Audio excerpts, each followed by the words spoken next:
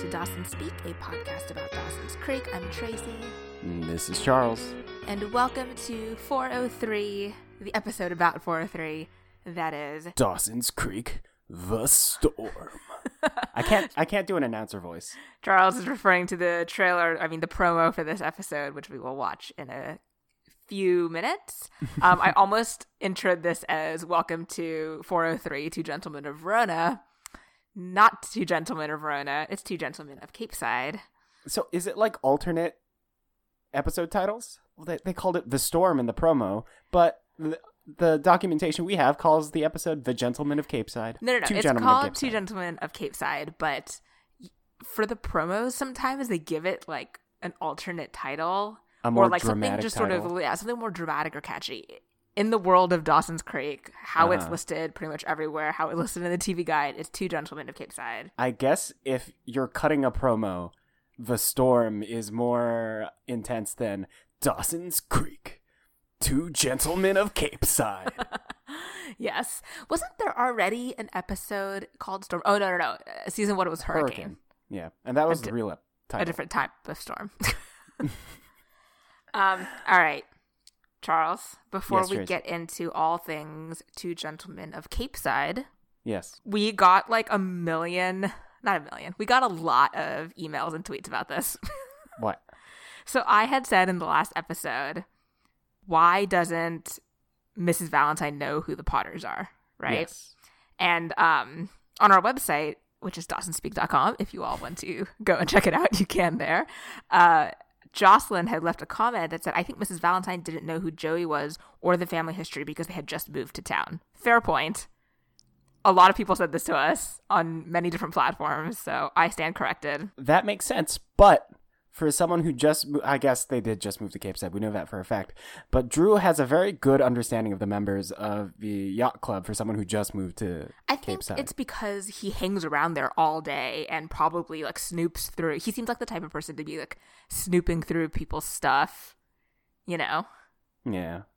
We see him putting things on other people's checks, so he does seem like that kind of person. Like maybe they've been there all summer, but of course Joey just hasn't been around because of course she was sailing with Pacey in the summer. Very true. Speaking of things that happened over the summer, also on our website, comment from Tish Miles. They said, I think it was easy for Pacey to not know he failed his classes. Sometimes you could be doing okay leading up to finals, but if your final is worth a lot and you take it and then you fail the class, he might not have realized how bad he took the finals. And then this comment also points out, if you remember at the end of season 3, he didn't really study for his finals. I also think the difference between how Pacey reacted to school with Andy is he never really had to worry about Andy leaving him behind, whereas with Joey, he knew that it was always her plan to leave Capeside. And I think he feels like he brings Joey down. Joey's only escape is through school, and Pacey is aware of that. And I think that's actually a really good point. First off, true, he maybe didn't realize he failed, and no one ever got the memo to him because he was off sailing, that he flunked a bunch of classes. When he was talking to Mitch, Pacey did say, I didn't stick around to like figure out how well I did in all my classes. Oh yeah, they just took off like right away pretty much. Yeah. But I think that's actually a really good point about Andy and Joey, because you and I talked last week about the context of their relationships and how different they were just based on just various different factors. And I think one of the things we didn't think about was just the time in which they got together, you know, being juniors or end of sophomore year, whenever Pacey and Andy first meet. Like, the context is very much different, whereas Joey's always, like, now they're in senior year, and things are, like, you know, it's very real that Joey's going to be leaving, and Pacey has now been hit more with the reality of the fact that he may not be. That is a very good point. Like, a relationship at the end of your sophomore year, completely different than a senior year relationship. Yeah. Also, as we asked last week for people to tell us what they think of Drew Valentine, people seem to have a love-hate for Drew Valentine, which is as we predicted, and I feel like you and I will probably experience as well. At this point, it fairly accurately represents how I feel about him. Yeah, it's like that, ooh, things are going to get interesting, and then it's also like, leave Joey alone. Yeah.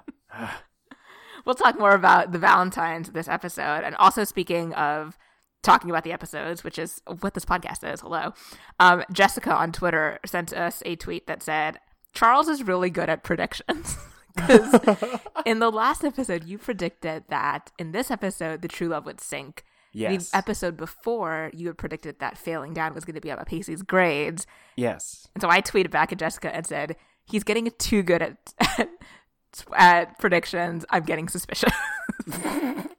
Are you cheating, Charles? No, in my defense, I didn't actually think... Well, I was taken aback by the fact that Pacey was failing. I figured, knowing the show, that it'd probably be about his grades, but I didn't understand how they were going to get there. And you know what? Sometimes I get lucky. It's not hard to predict that the true love may sink at some point. That image is full of meaning.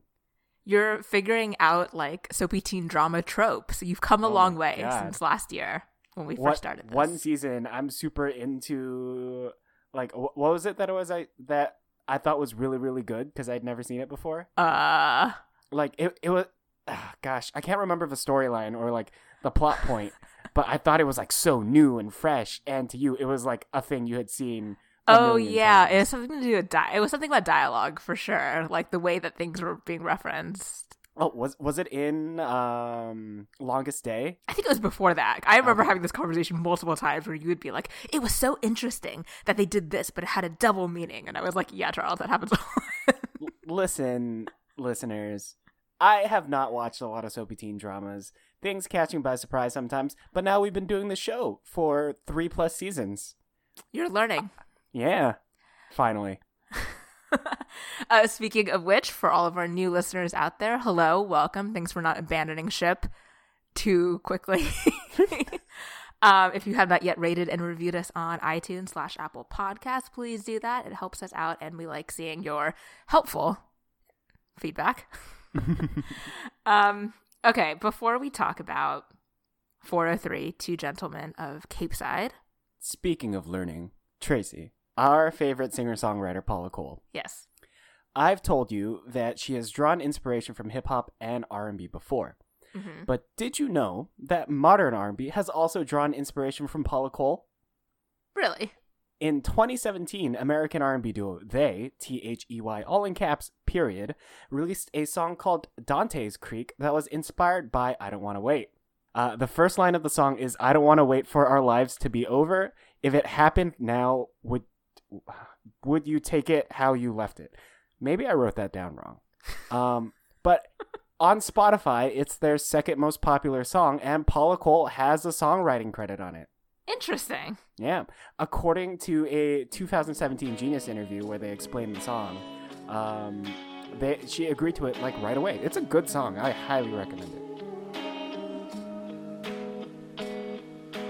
I don't want to wait for our lives to be over.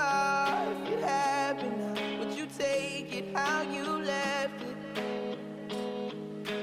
This is give and take, so take your time, take me under. I want to know, could you show me what I'm missing? It's a good song, right? Yeah, that's fun.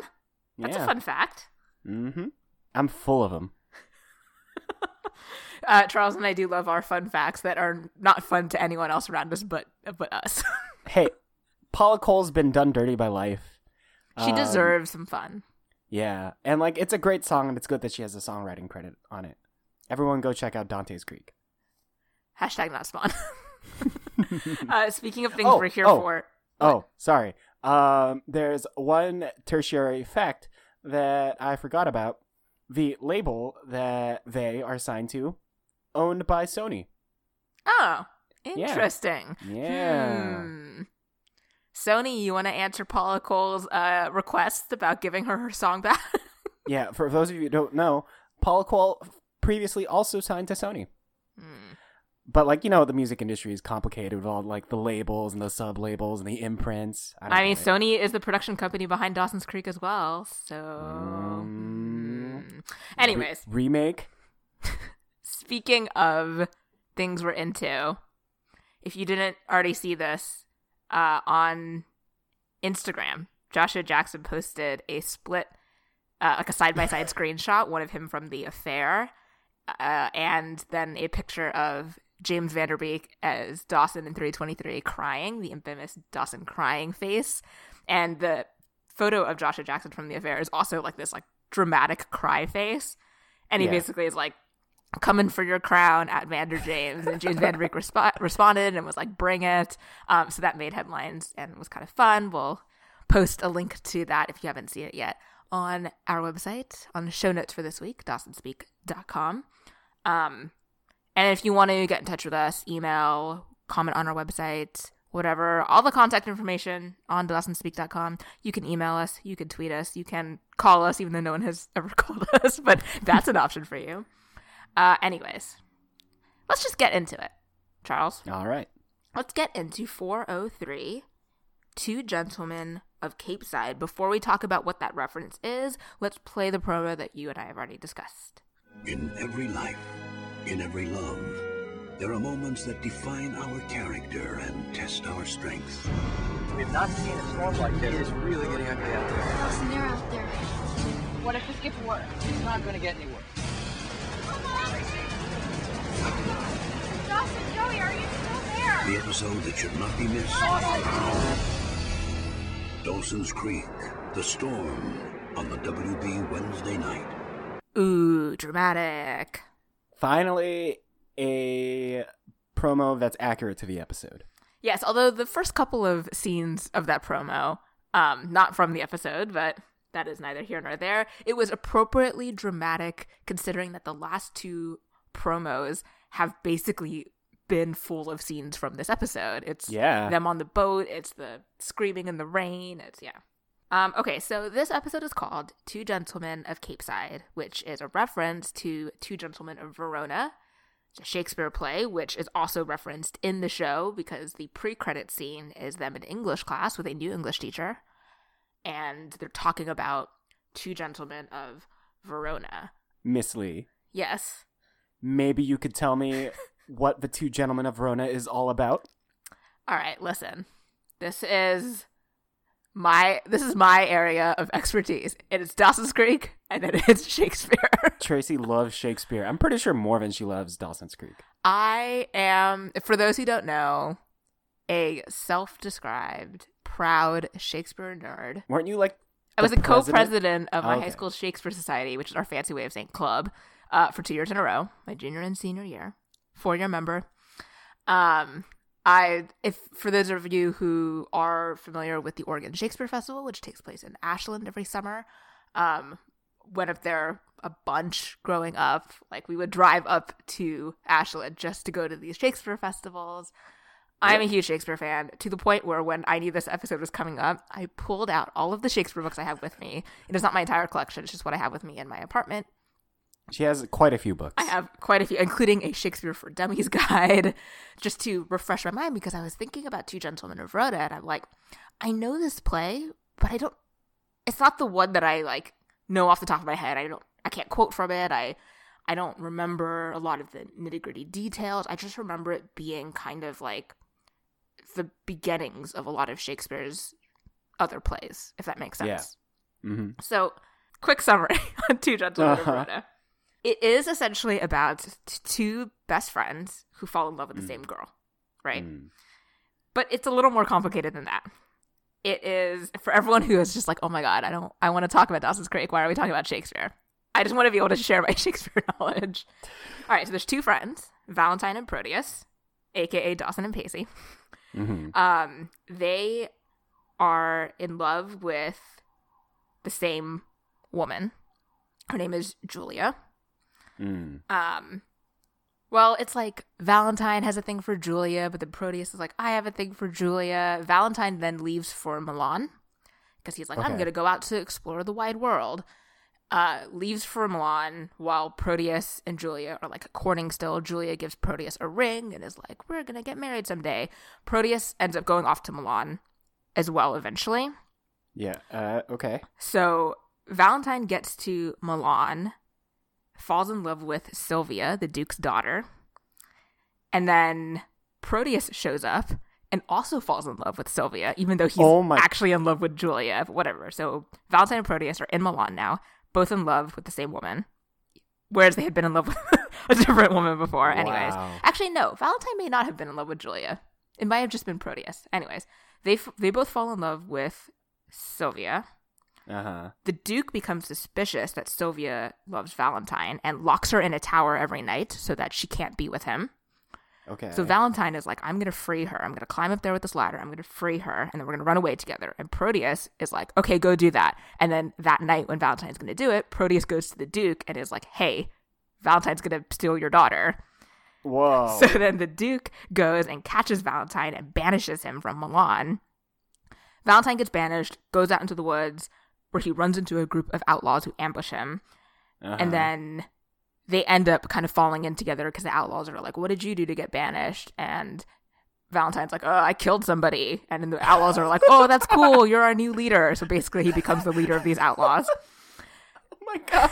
Meanwhile, Julia, who's back, wherever they started, decides Yes. to go after Proteus, but woman can't travel alone, blah, blah, blah. She dresses up as a boy Okay. to go off to Milan to find Proteus, where she ends up As running. happens often in Shakespeare. She runs into Proteus. She's disguised as as a page, basically, Uh-huh. and ends up becoming like Proteus's not a servant, but like his page, his assistant, Like a his- squire? Yeah, whatever. But as this happened, Proteus starts sending boy Julia to go woo Sylvia for him. No. Because Proteus is like, oh, now I got rid of Valentine. And so to the point where like Proteus is giving gifts to Sylvia, including the ring that Julia had given to him. But then while Julia is courting Sylvia for Proteus, Julia finds out that Sylvia actually is in love with Valentine, does not care about Proteus. Sylvia then ends up running away to find Valentine. She gets captured by the outlaws, but Proteus and boy Julia run after and save her. Sylvia doesn't want to be saved, so Proteus threatens to rape her. Oh dear. And then Valentine swoops in to save the day, tells off Proteus. They argue, but then they make up, and Valentine then offers Sylvia to Proteus, which is like, don't offer other human beings to people, but okay. Boy Julia gets overwhelmed, faints, reveals himself to actually be Julia. Proteus then realizes he actually loves Julia. It's like, oops. Shenanigans happen, a big reveal. Valentine saves the Duke's life, realizes that Valentine and Sylvia are in love. So the Duke pardons Valentine and all of the outlaws, lets them come back to Milan. Valentine and Sylvia get married. Proteus and Julia get married. Everyone lives happily ever after. Nobody gets raped. The end. I thought Dawson's Creek was convoluted. So, okay. In my Shakespeare pop-up book, in the section on Two Gentlemen of Verona, so in the Shakespeare pop-up book, every single play is given a quote-unquote long story short, which is just like a one-sentence summary. And the one-sentence summary of Two Gentlemen of Verona is, falling in love with your best friend's girlfriend is a bad idea. Which is... Apparently. Yeah. I take it back. I don't think Valentine was in love with Julia, but that is neither here nor there. Basically, it's a very confusing play. It is widely considered to be one of Shakespeare's weakest plays. It is also one of his earliest plays, and so you can see a lot of characters and tropes that get sort of expanded on and written out better in Romeo and Juliet, in Twelfth Night, and As You Like It. Lots of these different kinds of like I said, characters and tropes. So, yeah, that's Two Gentlemen of Verona. Oh, my goodness. Yeah, it's not just so much two people falling in love with the same girl. It's a lot of shittiness happening, really. Yeah. So, in some ways, you could maybe be like, oh, is Andy actually Julia? Like, what's the parallel here? I think that they just wanted to reference a Shakespeare play and are like, what's a Shakespeare play about two best friends falling in love with the same girl? It is Two Gentlemen of Verona, even though it's a terrible play, and it is really only known now because it has a great monologue about a dog. Aw. The end. I do love dogs. All right. So that's Two Gentlemen of Verona. The IMDb. Do you have any questions about Two Gentlemen of Verona? And so Sylvia is Joey in this case. Yes. Okay, and Valentine is Dawson, and Proteus is Pacey. Yes. Okay. At least that's how I think the show is trying to present it as, because it's like Valentine and Sylvia are soulmates. Yes. Proteus is the one who came in to like F things up. Yeah, and then Proteus betrayed Valentine. Yeah. Like by how telling Dawson the Duke, feels yeah. he is betrayed by Pacey. Okay. And eventually the two like do come to terms, like Valentine and Proteus come to terms in the forest, but then when they come to terms, like that's when Valentine offers Sylvia to Proteus, and that's what gets a little bit weird. Yeah. Yeah. So does that mean Joey loves Dawson? You can read into it what you will. Hmm. Okay, the IMDb fan-submitted anonymously written summary. Pacey, enlightened by getting good grades, decides to take a sail on his boat and takes Jen with him for company. Meanwhile, Andy has an interview with Drew's mother for a college acceptance, but her medical records get in her way, in which the egotistical and snobbish Mrs. Valentine worries about Andy's mental stability and outright denies her the spot. Everyone's plans change when a big storm rolls into Capeside, trapping Pacey and Jen at sea, where Dawson and Joey steal a motorboat owned by a cranky old resident to rescue them, while Andy takes control of the situation at the yacht club to wait out the storm. At sea, Jen and Pacey admit to each other their biggest regrets in life. Jen regrets never being in love, despite her feelings for Henry. Pacey regrets the destruction of his friendship with Dawson. That's accurate, but they skip over the whole school assignment part. I think that's like the least important part of the play. Well, it provides you the reason why Dawson and Joe are hanging out. Right. So as this episode begins, they're debating over Two Gentlemen of Verona in English class. Yeah. Drew is being a little snot and playing with Joey's hair like he's a third grader. Dawson is basically defending, I'd say, the Valentine point of view of like, it's the best friend's fault because he's attributing this to, or he's, basically to him, this is an analogy for his own life now. Yeah. And Joey is kind of arguing about like how it's not all Proteus's fault or whomever. Yeah. So they're having a bit of a debate, and the English teacher assigns them an extra assignment, being like, okay, we're going to debate this in class tomorrow. Although I guess that means they have to work on their presentation together, even though it's a debate. I don't quite understand that. So they decide to work at the yacht club because Joey has to work. Mm-hmm. So Dawson says, okay, I'll meet you at the yacht club. Meanwhile, Pacey is super happy because he got a good grade. His first A ever. Is it his first A ever? I thought he got A's when he was with Andy. Me too. Maybe he meant in like that class, but he said first A. So he wants to celebrate. He wants to go out sailing. Joey's like, I can't, got this assignment. And so Jen decides to go with him.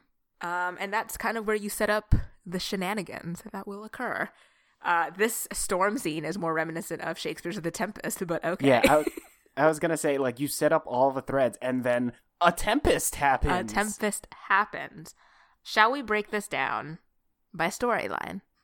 Yes. The A storyline is the love triangle and Pacey and Dawson's friendship. So Dawson and Pacey at this point have not spoken at all, right? Yeah, they like see each other in the hall, but they don't communicate. Basically, the most communication that they've done is Dawson telling Joey about something about Pacey. Yeah, it's basically them just talking to Joey about each other. Pacey and I are not going to be friends again. End of story. And everybody seems to think that it's time we made up, but that's not going to happen. Well, since you did bring this up, why not? What's done is done. After 10 years of friendship, what's done is done. No, after the greatest betrayal of my life, what's done is done. Dawson, I was a part of that betrayal. Yes, and you apologized for it. You at least showed some sort of remorse for what happened. Pacey could care less, which is fine. It's just not the kind of person I'm going to race out and be friends with again. And it's time for everyone to just accept that reality and move on with their lives, starting with you and me talking about this play without referencing him. Which is impossible because this play is basically their lives without all of the terrible stuff. Yeah, at this point, I mean, the entire beginning of the episode, everyone is talking about how great the weather is. Like, literally, everyone's like, oh, it's like the last nice day of the summer. And, when you first see the inside of the kitchen of Graham's house, there's like a fan going on, meaning that it's hot outside. Like, everyone's talking about how great the weather is, so it's not going to be great. Something's going to happen. There's not a cloud in the sky. Everyone keeps talking about the damn weather. You know who knew something was going to happen? Grams knew, because Grams is smart. Grams read the Farmer's Almanac. That's how she knew. Yeah, it was a red letter day. Yep. So Dawson and Joey are working on this assignment at the yacht club. Joey says it's usually quiet on like whatever day it is. It's just Mr. Brooks comes in for his prime rib special. Yeah. Mr. Brooks, by the way, a new character. Like a recurring new character? This is not the only episode we see Arthur Brooks in. Arthur Brooks, played by the late Harve Presnell, who is a Golden Globe winning actor. He's also been on Broadway quite a bit. He passed away in 2009, though. But yes, he is a recurring character on Dawson's Creek. Interesting. Yeah. What do you think about Mr. Brooks? I have a lot of feelings about Mr. Brooks that some of which I'll discuss at the end. But to me, right now, he seems like a guy who likes his prime rib, which I'm fine with. Because you are also somebody who likes prime rib, so you can identify. Did he take his boat from his house to the yacht club? I think so, yeah. I guess that's a thing you can do when you live in a city like Cape Sad. Well, we've seen people boating around everywhere, so... Yeah, I mean, hello, that's how Joey and Dawson get to each other's house pretty quickly. Like, the quickest way to get places sometimes is just right across the river. Yeah. The creek. The creek, yeah. Yeah, so Mr. Brooks is having his prime rib special. They do harp up that he's, like, lonely and, like, alone, and he has no family. We will friends. get to the great Graham's burn at the end of this episode later, but yes. So the yacht club is fairly empty for this afternoon/evening. Yeah. It's really just Joey, Dawson working on this project, Drew watching Baywatch, supposed to be working on this project, and then Mrs. Valentine interviewing Andy, which we will talk about later. But a storm occurs. Yeah. A storm quickly comes, the like worst storm of the whatever. Worse than hurricane force winds. Yeah. Worse in 30 years. It's just gonna sit there. It is dramatic. It is very dramatic. And as the Coast Guard takes stock of the boats that are out, the 3 boats that are gone, that they're pulling back to land, Joey's like, what about the true love? But the thing about, and we learned this during the summer diaries, is that Pacey never paid for like a slip to dock the true love because they didn't have the money for it. So he always just went where there was an empty spot and just hoped that like he wouldn't get in trouble. He parked his boat where he thought he could get away with it. Right. And so, you know, the true love wasn't registered anywhere really specifically for them to notice that the boat was missing. Yeah. Pacey and Jen are out there talking about life, and I actually really enjoyed seeing like the Pacey-Jen friendship again. Same. One of the things that we really hated about Pacey and Jen, like trying to hook up, was that it took away this like really good friendship they have, because the beauty of their friendship is their like complete and brutal honesty with one another, and there was so little of that between the characters sometimes. Yeah. At least early on, that it's like, yay, I'm glad that they're friends and happy-ish. They can grow with each other. Yes, exactly. They can grow with each other, and that's good. Yeah. Although, do you remember the last time there was like a near-death scenario? What happened between Jen and Pacey? They almost hooked up. That's Witch true. Island, Like, yeah. during the haunting? Yeah, during Witch Island. Gosh. Maybe it's like the adrenaline kicks that get into them. Maybe. Hmm. I feel like Jen and Pacey on the boat, though, like in that situation, you know, it brings out their vulnerability. Yeah. Which is nice, right? Yeah. Like, it definitely made Jen analyze, like, herself a lot more. Like, it put her under the microscope. All right, well, I have a regret. I regret that I've never been in love. Well, what about Henry? Yeah, that wasn't love. Couldn't have been. Yet my big regret is that we may drown before I ever know what love is. Jen, you're not going to drown. I don't need the comfort. Just don't get to say. I do have one regret. What? I regret the way that things are between me and Dawson right now. Have you ever thought about saying something?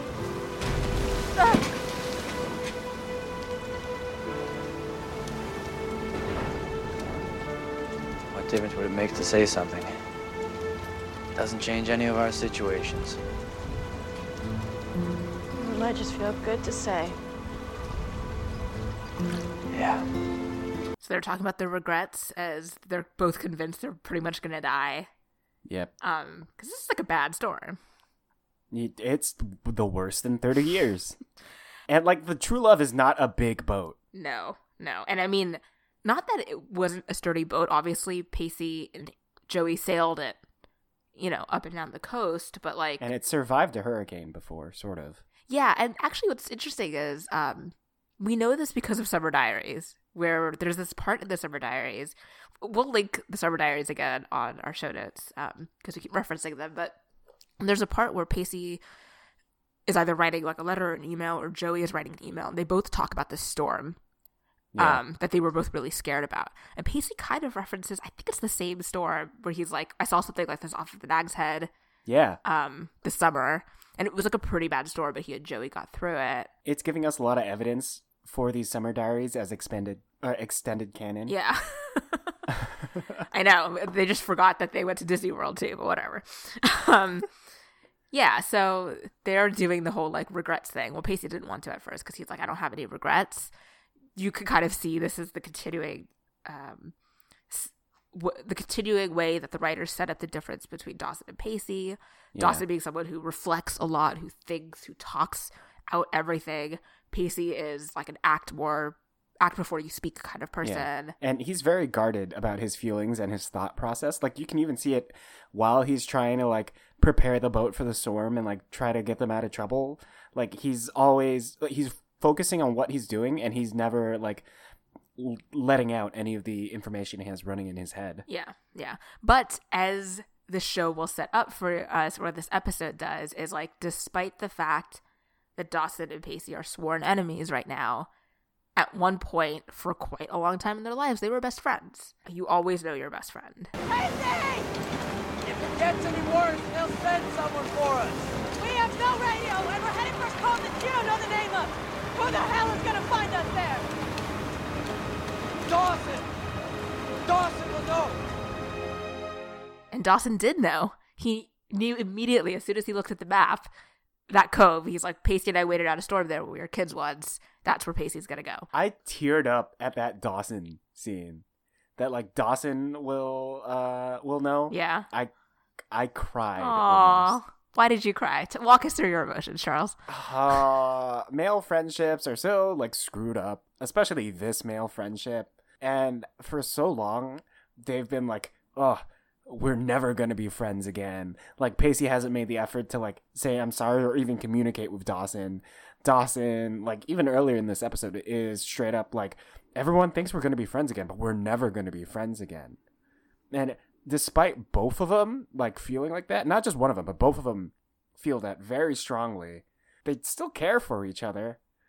And that's so like sweet and nice. It's also really sad. I don't know. I think this is the thing that I don't want to say is polarizing for a lot of people, but I think it's a big frustrating when you think about like, at the end of the day, the thing that they're fighting over is a girl. Yeah. And that sucks to be set up as the girl who is in the middle of that love triangle. Well, like, yeah, it's the girl, but oh my God, we're going to have the same discussion that Dawson and Joey had in the pre-scene. It like, they're fighting over a girl, but like, I think what's gotten Dawson the most, or at least like now that he has more control over his emotions and he's like thought about it, I think the betrayal is like the most egregious part of what Pacey has done. And also I think he's particularly hurt that Pacey has apparently made no effort to do anything about it. I mean, so let's talk through this story real quickly. Dawson and Joey take Mr. Brooks' boat and go out, are able to find the true love. They take Jen, and then Dawson reaches out for Pacey's hand, and Pacey says, I'm not leaving my boat. Dawson jumps over to the true love and basically is like, get onto our boat. Like, what are you doing? Yeah. It's super dramatic. Pacey's just like, I can't leave this boat. But eventually he catches Joey's eye and eventually jumps over, and they leave the true love to the seas. I think what is pivotal about that entire moment was like, Dawson was like, there are people who care about you more than you care about this boat. Mm-hmm. And he was talking about Joey. So it's like this recognition of like their relationship. Yeah. And not just being angry about it. And not just being like, okay, bye, Pacey. Because at the end of the day, Dawson still cares about both of them. And he cares about the fact that Joey loves Pacey. Which I think is, like Mitch and Gail point out at the end. Like, at the end of the day, you know you saved his life. Like, that's what matters. Also very sweet was when Dawson was going to go out and try to find Pacey. And she was like, I can't worry for the both of you. Yeah. I almost cried again that time, and I think that got into Dawson's head about how like Joey's feelings are real and like strong for both of them. You're right. It is, the betrayal is runs a lot deeper, and that doesn't necessarily erase the like affection or the love that existed before. Yeah. Which is what makes this also very, very sad. I know that things between you and I are pretty much beyond repair right now. And I wouldn't presume to be able to solve everything with a conversation, because that's just not the way it works. But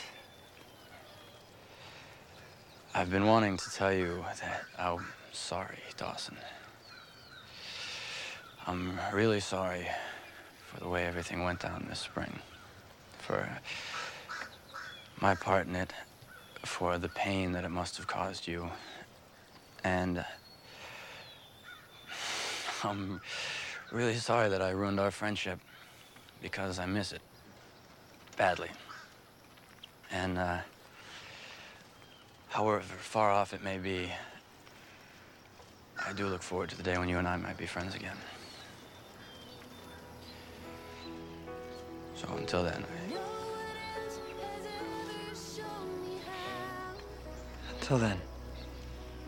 Like now that Pacey has managed to say I'm sorry, I feel like their friendship will start repairing itself on the quicker side. Is that your prediction? Yeah, it is my prediction. All right.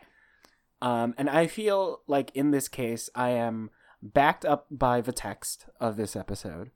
Because like saying sorry and apologizing is a big theme in this episode, right? Like when they're gonna die, Jen is like, well, maybe you should have said sorry to Dawson. And even what's that old crotchety guy's name? Mr. Brooks. Again? Yeah, Mr. Brooks. When the storm's over and everyone's safe and he's looking over his boat and there's a gash in his boat, Dawson apologizes. Dawson is like, "Oh, I'm sorry," and then Mr. Brooks is like, "Sorry's not enough. Sorry, yada yada yada." That your yada, Mr. yada. Brooks impression. And I think the meaning I took out of this episode, and this might be me overreaching a little bit, but like Mr. Brooks is represented as this like a horrible dude who like the only thing he has to do on a Tuesday is go to this yacht club where no one is today and like eat some prime rib, and no one loves him, and he doesn't care about saying sorry or people saying sorry to him. Whereas like Pacey at the beginning of the episode like also didn't care too much about like articulating his feelings and like saying sorry or like seeing the importance of apologizing, but by the end of the episode he's like he gives a very heartfelt like true apology. I think what's interesting is that when you think about Pacey, Mm-hmm. like the Pacey that I think everyone knows that it took Dawson a long time to see is this Pacey who is very genuine in his affection and his words and very thoughtful in his actions when he really loves somebody. Yeah.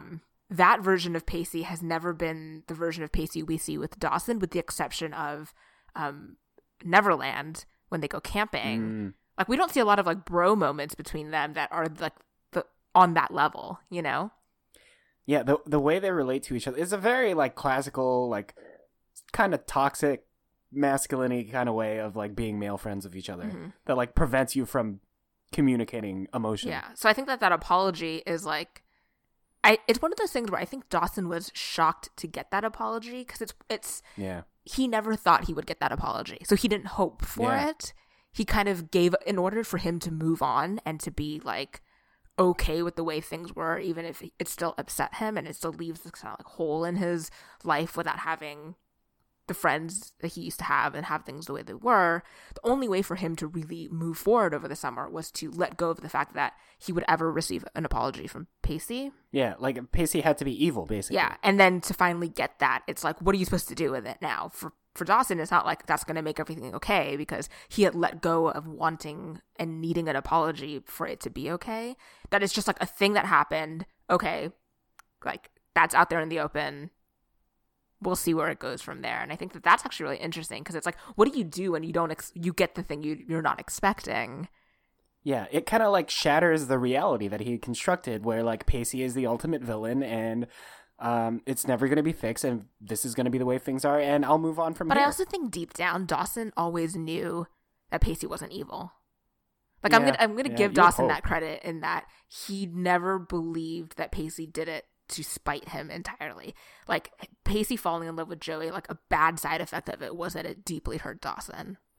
Yeah. And I think Dawson always knew that, but it was easier to be angry at Pacey than to try to find a way to, like, forgive, especially when he loved Joey so much. And the reality that I don't think Dawson wanted to face is, like, Joey's going to choose Pacey over me. So it was easier for him to be angry at Pacey. That makes sense.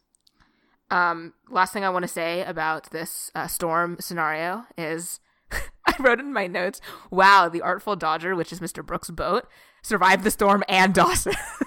All right. I don't know. Wow. Dawson's bad at boats. Yeah, Dawson and as boats we are know. a bad combo. We've seen this twice. Canonically, we know that he's a bad sailor, that he's crashed his dad's boat. Like, he damages boats more often when we see him than we see him successfully pilot them. Yeah, well, here's the thing. When have we seen Dawson on a boat? We saw him crash Mitch's boat. We saw him on that fishing trip, but he wasn't having to steer the boat or anything. He was just fishing on it. Yep. And then we saw him in the regatta gala, and it was awful. Yeah. The only time Dawson has successfully piloted a boat is when he's, like, rowing a boat with his hands. Yeah. And here we are. He's going out in the worst storm in 30 years with a stranger's boat, and he manages to save the day. I feel like Dawson saving the day, just to skip forward here, automatically puts him, like, in first place to win this episode. I'm gonna have a hard time finding arguments against that. Well, let's talk about our B storyline, which may also give us a really good contender. Let's talk about Andy and what she's up to. So Andy is going to do a college application interview, if you will, with Mrs. Valentine, who is an alumnus of Andy's backup school, essentially, right? She says it's her backup school. And this interview, you know, an alum is supposed to talk with a prospective student and give a recommendation to whatever it's called. What is it called? Application review? Admissions department. review. Yeah, there you go. Yeah. To the admissions group. Mrs. Valentine happens to be the person that is assigned to Andy. Before Andy goes, though, however, this made me laugh so much. Hey, wait, Jack, come here. What? So, up like this, or down? Don't ask me hair questions. Jack is great at hair questions. What's he talking about? I know. Jack made a very good decision to become updo Jack, and it changed his life. So Andy is anxiously heading off to this interview, and they kind of shoehorn this in? They kind of shoehorn this in. You okay? Yeah, I just got a little dizzy, that's all. Here, here, sit down. Yeah. It's that new drug you started, isn't it? Yeah, Nardole. Yeah, it's actually working pretty well, better than anything else I've tried. I know it's just preventative, but are you sure you're okay with it? It is a little scary, but it's just like Dr. Newman said, in times of high stress, can't hurt to have an extra line of defense. They're like, oh yeah, Andy's still dealing with mental health issues. Yeah. And, like, the thing is, that specific, like, drug interaction or, like, her changing medication isn't super relevant to the rest of the episode. It's not like Mrs. Valentine's like, oh, what's that medicine you're taking right now? They just wanted to remind you that, like, oh yeah, she's still dealing with this. Yeah. Because I think what they wanted... Okay, if they had taken that part out, I don't think it would have changed anything, but I think, at least what I'd like to think that the writers are trying to do, is be like, it's not like Andy went through this thing, got treatment, and is now fully recovered. Like, she's supposed to still be... I mean, she even says it at one point, like, she is still dealing with this, and it's taught her so much. So the writers didn't want to be like, oh, mental health is a thing that you can completely cure with one treatment or something. As Mr. McPhee said, the doctors like to remind you you're never completely out of the woods. Yep. You're never out of the woods, and it can get worse when you encounter some bears. Well, let's see. You worked on the yearbook, The newspaper? You directed a play? Yes, Barefoot in the Park by Neil Simon. It was completely pre-feminist, but it held up surprisingly well. We took sort of a... I see only one red flag here. At the end of your sophomore year, you took a medical leave of absence. Yes, I did. But I was able to make up my finals, and none of my grades suffered. Nothing serious, I hope. Your illness? I was having some emotional problems. Emotional problems? So this was a mental illness? First off, some practical advice. Never offer people more information than you need to offer them. Especially in the US. Medical privacy laws are very, very, very, very strong. Andy could have just lied about what she took a medical leave for. She could have, but aren't you the one always being like, well, people should always tell the truth? Yeah, but like we've seen in her character that she's okay with lying to Mrs. Valentine, as evidenced by her telling Joey that it's okay to lie to Mrs. Valentine during the job interview. And guess what? This is just another interview. I understand that like an alumni interview for a college application is a stressful situation. And like it's not Andy's fault, but if our listeners are ever in a situation like this, you can just say, oh no, it wasn't serious at all, or and stop talking whatever. there. Yeah, that's true. I mean, I like to think in this like crazy progressive way Dawson's Creek was trying to be like, let's normalize talking about mental health issues and not be ashamed of it, and we shouldn't hide it. Andy does make a very good case for why her leave of absence was educational and instructive and good for her. But what about your illness? Isn't that a weakness? No, actually, I consider it a strength. It taught me the importance of being able to ask for help when something's too tough to handle on your own. We seem to keep coming back to this topic, don't we? Is that a problem? No, not at all. In fact, most teenagers go through similar experiences. It's nothing to be ashamed of. It's just that I prefer to concentrate on the present and the future. You know, it's just one part of my life. It does not define me as a person. Well, although I'm sure you consider yourself recovered, perhaps someone with your background would do better in a less competitive environment. Less competitive? Perhaps a state school. So you want to disregard all of my accomplishments and achievements because I had a problem in the past? Andy, try and understand the position you've put me in. I've been given the task of judging your ability to handle the ardent pressures of one of the most difficult collegiate environments in the country. My name is on the line. You know what? You're right. My background does have a bearing on my ability to handle pressure. I had a problem. I recognized that, sought treatment, and recovered. And the fact that I had the courage to face my problems and get help, I think only makes me better prepared to face the pressures of college than most of my peers. You go, Andy. She interviews so well. I mean, this is a reason why she is academically tops in class. Yeah. So Andy has this pretty disastrous interview. Of course, as they're interviewing, the storm comes upon Capeside. And as she's about to leave, Jack, who was supposed to pick her up, runs in and is like, did you guys not see what's happening outside? Like, it's a mess out there. It's a huge storm. And, you know, the windows start shattering. It starts getting really dangerous, very precarious situation. And what does Mrs. Valentine do? She, like, does nothing. Freaks out. She panics. She loses control of the situation. You know who doesn't, though? Okay, Jack, look, I'm gonna go to the marina office and try and get in contact with them. You board up the windows. If you can't find any boards, then just shove some tables up against them, okay? Yeah, you got it. You can't just move the table. Yeah, watch me. Yeah, do you have any other suggestions on how to keep the storm out? No, I didn't think so. Okay, you're right. 555-0154. 555-0130. That's Dawson Leary's parents, Jen Lindley's grandmother. Call them, reassure them. Can you do that? Yes, Okay. I can do that. Mr. Brooks, I need you to come with me. I'm gonna need your boat's frequency if I'm gonna be able to get in contact with Dawson and Joey, okay? Okay, and you know what? Why don't you find a broom or a mop or something and sweep up the glass? Wait, you want me to sweep? What do I look like to you, huh? You know what you look like? A boy with nothing productive to do. Now find a broom. Yay, Andy. I love this Andy. She's so great. This Andy is great. Yeah. Yeah. This is the Andy that we've been missing. This is the Andy we've been looking for. Yeah. And this Andy redeems herself in the eyes of Mrs. Valentine, too. The university will be very interested in hearing my impressions of you. I'm also pretty sure the university will be very interested in hearing what a bitch they have representing them. Yeah, I'm terribly sorry, but please try to understand the position you've now put me in. You wouldn't dare.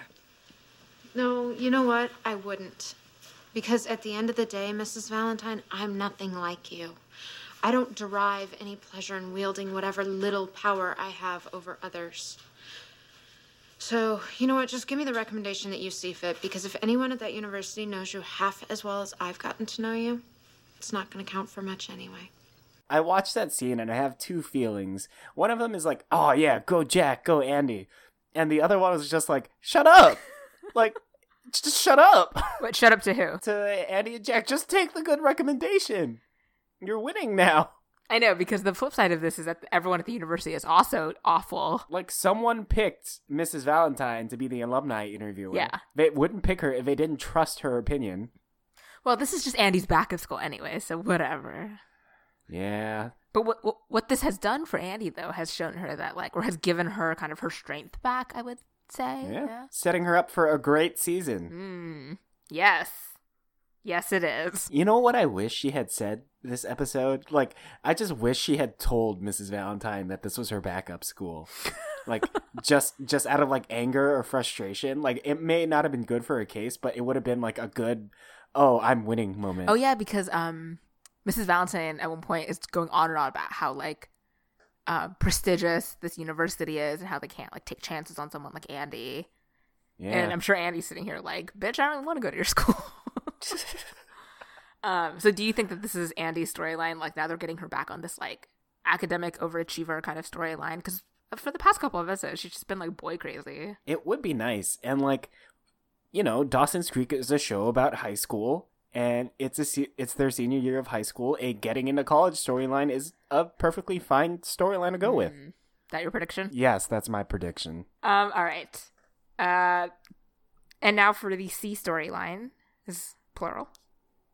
Well, basically, I think the C storylines are having to do with Jen. So this is not the Jen Pacey regret boat stuff that they were talking about. Although we didn't even dive into the fact that Jen admits that she was not in love with Henry. Tracy, what is love?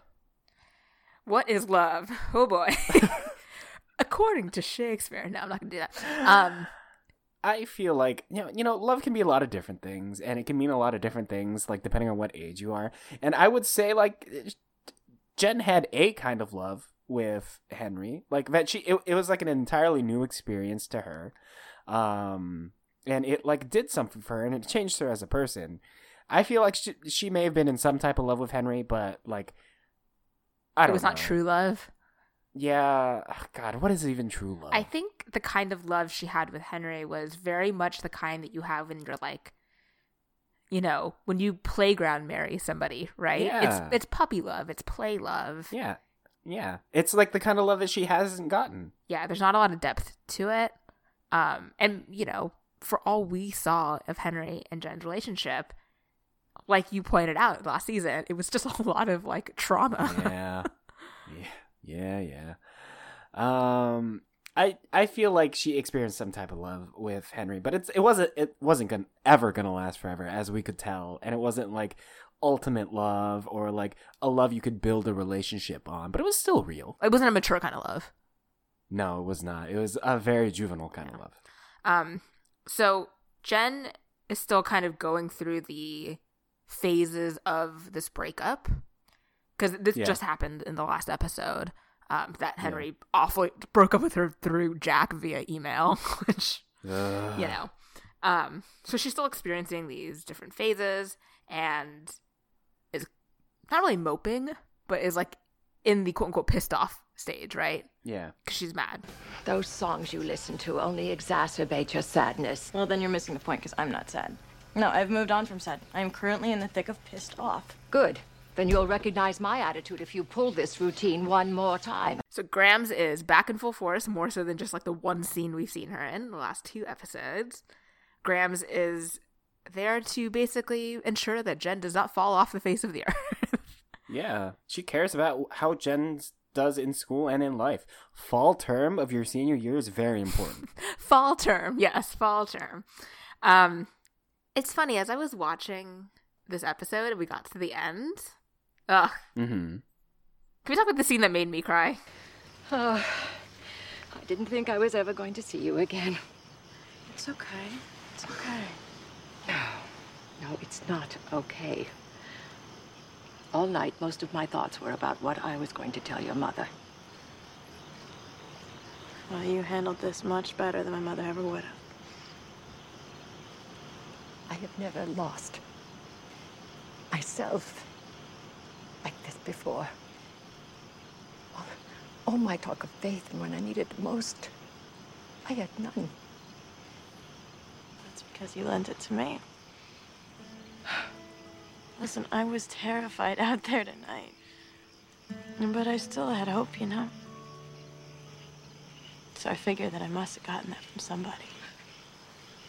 Mm-hmm. Here, I got it.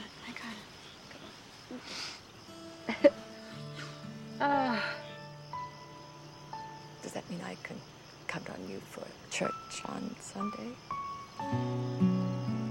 Not unless you want that place to fall down. Just thought I'd give it a try. I loved this Jen Grams storyline in this episode. Like, there are a lot of things I love about this episode. Spoiler alert, I love this episode. But this storyline specifically, it was small. Obviously, it's not like a major part of it. But I think it's so, I mean, we've talked a lot about the evolution of the relationship between Grams and Jen already, but I think this episode I think that scene kind of sums it all up, right? Like, mm-hmm. I do this a lot where I'm like, think back to this one episode and like, you know, compare and contrast or whatever, but think back to the season finale of season 1 when Grams died. Even through that whole ordeal, like, Grams was still very much a believer. She still had faith that, like, everything was happening for a reason. Mm-hmm. And, you know, she goes to the church immediately after to pray, and that's where Jen shows up. And it's, like, very, very emotional. But at the same time, like, even though they're leaning on each other and, like, crying with one another, like, in a lot of these situations, you didn't see Grams and Jen going to each other. Or you didn't see Grams going to Jen, at least. Like, hurricane, like, all these different things that were happening, right? Like, you rarely ever saw Grams kind of going to Jen, checking on Jen, whatever. Like, not that she didn't care, but, like, their relationship was just so different. Jen was stubborn, never wanted anyone's help, especially her grandmother. You know, Grams just wanted Jen to be a certain way because that's how Grams thought that she should be. And so they just never really saw eye to eye with it. But for the first time, like, this idea of losing Jen to Grams, like, completely terrifies her, and she makes like no effort to even hide it. And I think that's such like an emotional way to express how much the relationship has changed. Yeah, and I like it. Me too. It's a really like strong moment, and we know how strong of a person Grams is. She's been in war. She's seen like soldiers in hospitals. Like, she buried her husband of 50 years, and like, this is the most emotional we've ever seen her. Yeah, and for her to even say, like, the first thing all she could think about all night was, like, what am I going to tell your mother? Is so sad. Like, it's just so sad to also think about the fact that, like, they've moved on from being just, like, grandmother and granddaughter. Like, I don't want to say they're friends, but, like, they're the kind of family that lean on each other in a way that I don't think Jen has ever had someone like that before. And to some extent, we don't know much about Grams and Grams' relationship, but, like, for the longest time, Grams being in Cape Side away from her daughter, like, not really talking with her much or anything, like, just didn't have that kind of mother-daughter relationship. Jen's kind of like the daughter she didn't know she could have. Oh, that's so sweet. I know. And then, of course, another great Grams moment. Well, the gash is still there, and sorry isn't going to fix it. What else did you have in mind besides feckless regrets? I have some money from the summer that I was saving for college. Which is exactly what you will keep on doing. That boat is a thing, a replaceable thing. This young man risked his life to save my granddaughter, and the fact that you can't appreciate his courage explains to me why you've lived all alone all these years in that godforsaken house. And if I find out that you let him dip into his college fund, I will personally kick your shriveled old butt. Grams will do it too. She'll kick you in the shriveled old butt. Oh, so good. I also think that actually says a lot about Mr. Brooks, too, like what Graham says about him. Because you kind of talked about this earlier where you're like, you know, Mr. Brooks is the kind of person who has nothing better to do but, like, eat the same dinner every single week at this yacht club and, like, is just grumpy and crotchety. And maybe it's because I've seen the series before already. But I think that line itself, not knowing anything about Mr. Brooks, like, think about it. He lives alone. He's a recluse. Yeah. But, like, and he has his patterns and routines and all these things. Typically, when people are like that, like, there's got to be an underlying reason, right? Mm-hmm. That's all I'm going to say. I'm going to make a prediction that Grams and Mr. Brooks have a relationship. I don't know. Okay. But think about it. Think about what people said about Grams before Jen moved in. She was like the mean church lady who like never smiled and was like and or whatever. But of course, when you get to know Grams, like she's dealing with the fact that her husband of 50 years is essentially in a coma. She doesn't have a relationship with her daughter. You know, all she has is her faith to lean on, but sometimes it's not enough for her, as we see in this episode. So people have layers. Now she has Jen. Everything. Oh God, this is so sweet. Yes. Okay, I've played like a million clips. I basically played the entire episode. It's a good episode. It is a good episode. Any other thoughts about this episode? Did we talk about everything? Ooh, we talked about Jen and Drew. No, yeah, okay. Like, there's not too much about this one. No, so basically at the end, Jen goes into the yacht club to get Graham's car keys because Graham's left them there. Runs into Drew Valentine. Drew says, Jen Lindley, the girl who set New York on fire. They know each other. Were you shocked? Oh, yeah, no, that really caught me by surprise. But so does this mean like Drew is one of those assholey New York boys that Jen used to run with? That makes sense. Maybe. He's kind of a jerk so far. Maybe, but they do have a history. This does not bode well. You'll find out. You will find out. So that's all we know about. We're getting little snippets here of Drew Valentine, who he is. Okay. My other last thought is from the beginning of the episode. During English class, in the background, you could see that Shaquille O'Neal, that reading poster again, that we've seen up around the school before. So I'm glad that Shaq continues to make his appearances. Speaking about the early 2000s, I did do some research, and this is like kind of nerdy, but this is the kind of prep I do for our episodes. HIPAA, the law I mentioned earlier, was fairly new in the year 2000. So maybe it's not Andy's fault that she... Well, I mean, it's not Andy's fault that she gave so much information, but maybe she wasn't even aware of the law. Then again, how many high schoolers know what HIPAA is? I feel like if anyone were to know, Andy would know. Particularly if you're somebody who deals with so many like medical-related things, not just for herself, but for her mom. Yeah. It's interesting that on her school record, I mean, I guess they have to say that on her school records, that like she took a medical leave of absence. Yeah, because like she wasn't there and she had to make up her finals. They have to note that somehow. Okay. Any other thoughts? The effects in this episode, better than I expect from a TV show like this. You see a boat get tossed around in water a lot. You see lightning. You see like wind and storm.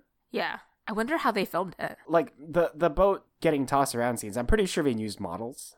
Some of the CGI, by modern standards, I mean, obviously it doesn't look great because it's been almost 2 decades, but by the year like 2000 and some change standards, must have looked great, right? Yeah. And I'm sure they like the scenes up close that they were filming. Like, now I don't know much about the studio that they filmed in Wilmington.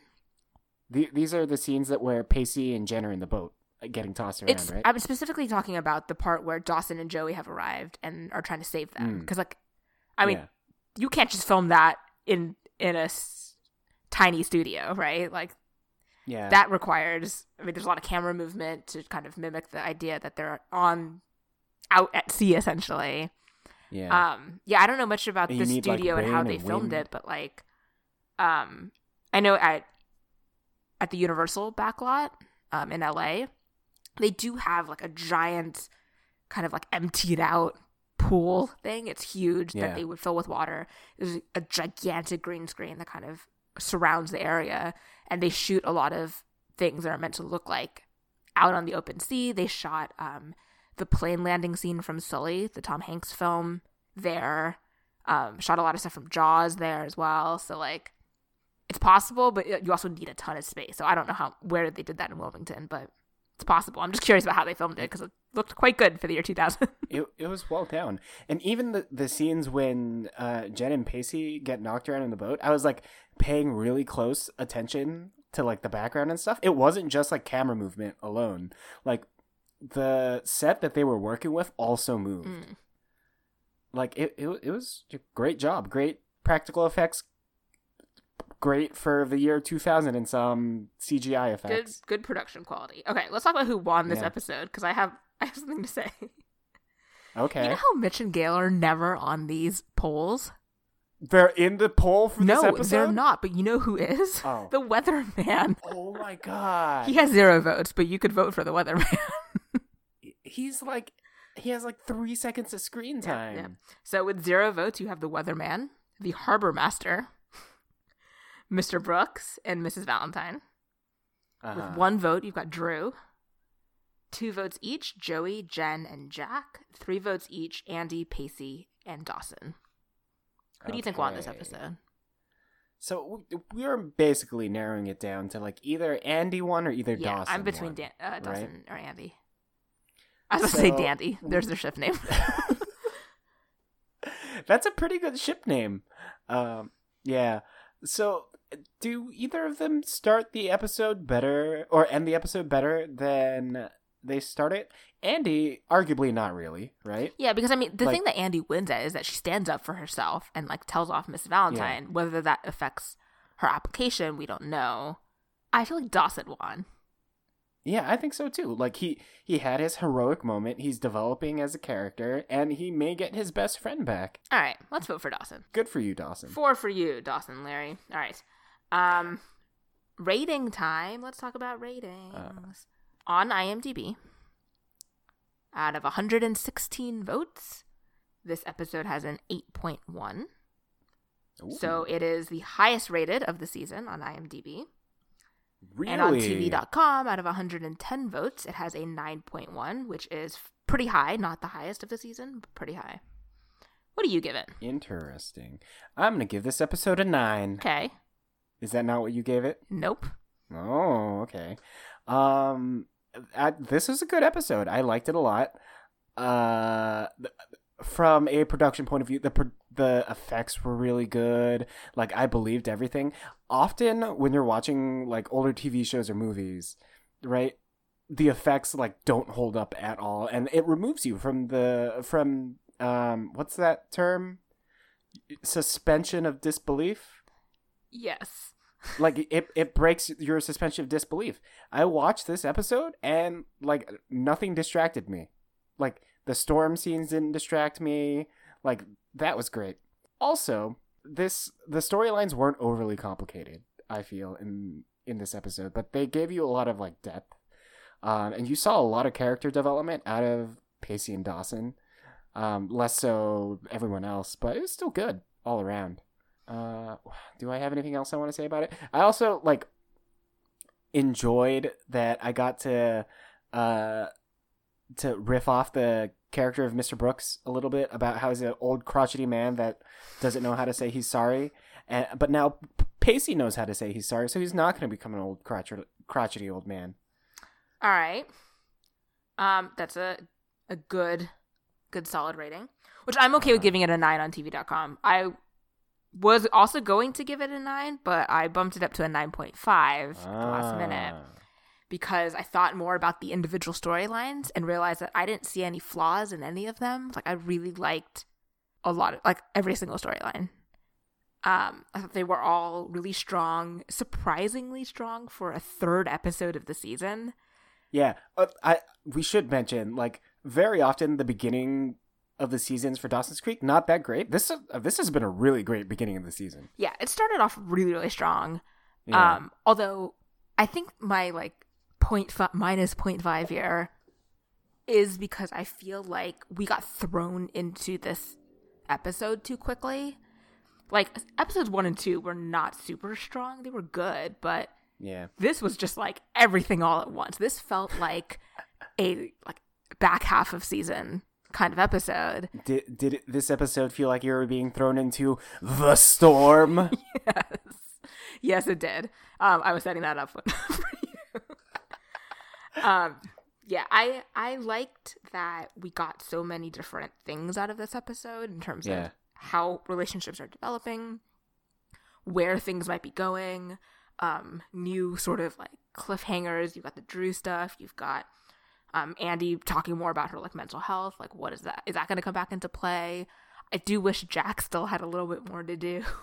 No, Jack. I like that they're keeping Dawson's parents around, because I think as shows about teens tend to progress and as the teens age, you do see less of the parents. Yeah. And I like that they're trying to keep Mitch and Gale around, because I think that Mitch and Gale are still very important to Dawson's development. Definitely. Yeah, so I wish that Mrs. Valentine was a little less obviously villainous, you know? I expect that she gets a redemption arc at some point, because, like, she's a single mother, newly divorced, trying to take care of her, like, bratty teenage-year-old son. You can empathize with her. Just, she's not pulling it off really well right now. I'm happy to give this episode a 9.5 on TV.com. That's okay, we can give it a 9. Let's just go with a 9. Okay. Okay, the next episode, 404, is called Future Tense. Charles, what do you think Future Tense is about? Now, at this point, you've made several predictions this episode. Yeah. Though, they're not direct predictions for next episode. They're for the season. I think this episode will continue to focus on Pacey's academic performance, and I think it'll have to do with, like, what he thinks his future will be. I think that's one of the main themes that's going to be in this episode, is Pacey's future. Okay. I'll tell you 3 things about the episode. 1, you'll see Gretchen again. Okay. Well, you know that Gretchen sticks around for a bit, but Gretchen is in the next episode. There is a party. Okay, I feel good. Maybe the party's for Pacey's newfound good grades. And Jack is still playing football. What? Those are 3 things I can tell you about the next episode. I thought we left football behind. I thought so too, but I apparently forgot. Okay. Anything else you want to say before we wrap it up? This episode was a lot of fun. This season has been great. All right. Well, we will find out next week. 404 Future Tense. Until then, you can email us, DawsonSpeakPod@gmail.com. You can find us on all the socials at DawsonSpeakPod. You can visit our website, DawsonSpeak.com. Rate and review us, subscribe, tell your friends, blast it out to all of your social media followers, whatever you want. We're happy to take. Charles? Yes, Tracy? We will chat next week. We will chat in the future. Well, okay, that sentence was already in future tense. We will discuss the future. Future tense. Goodbye. I will personally kick your shrivel old butt.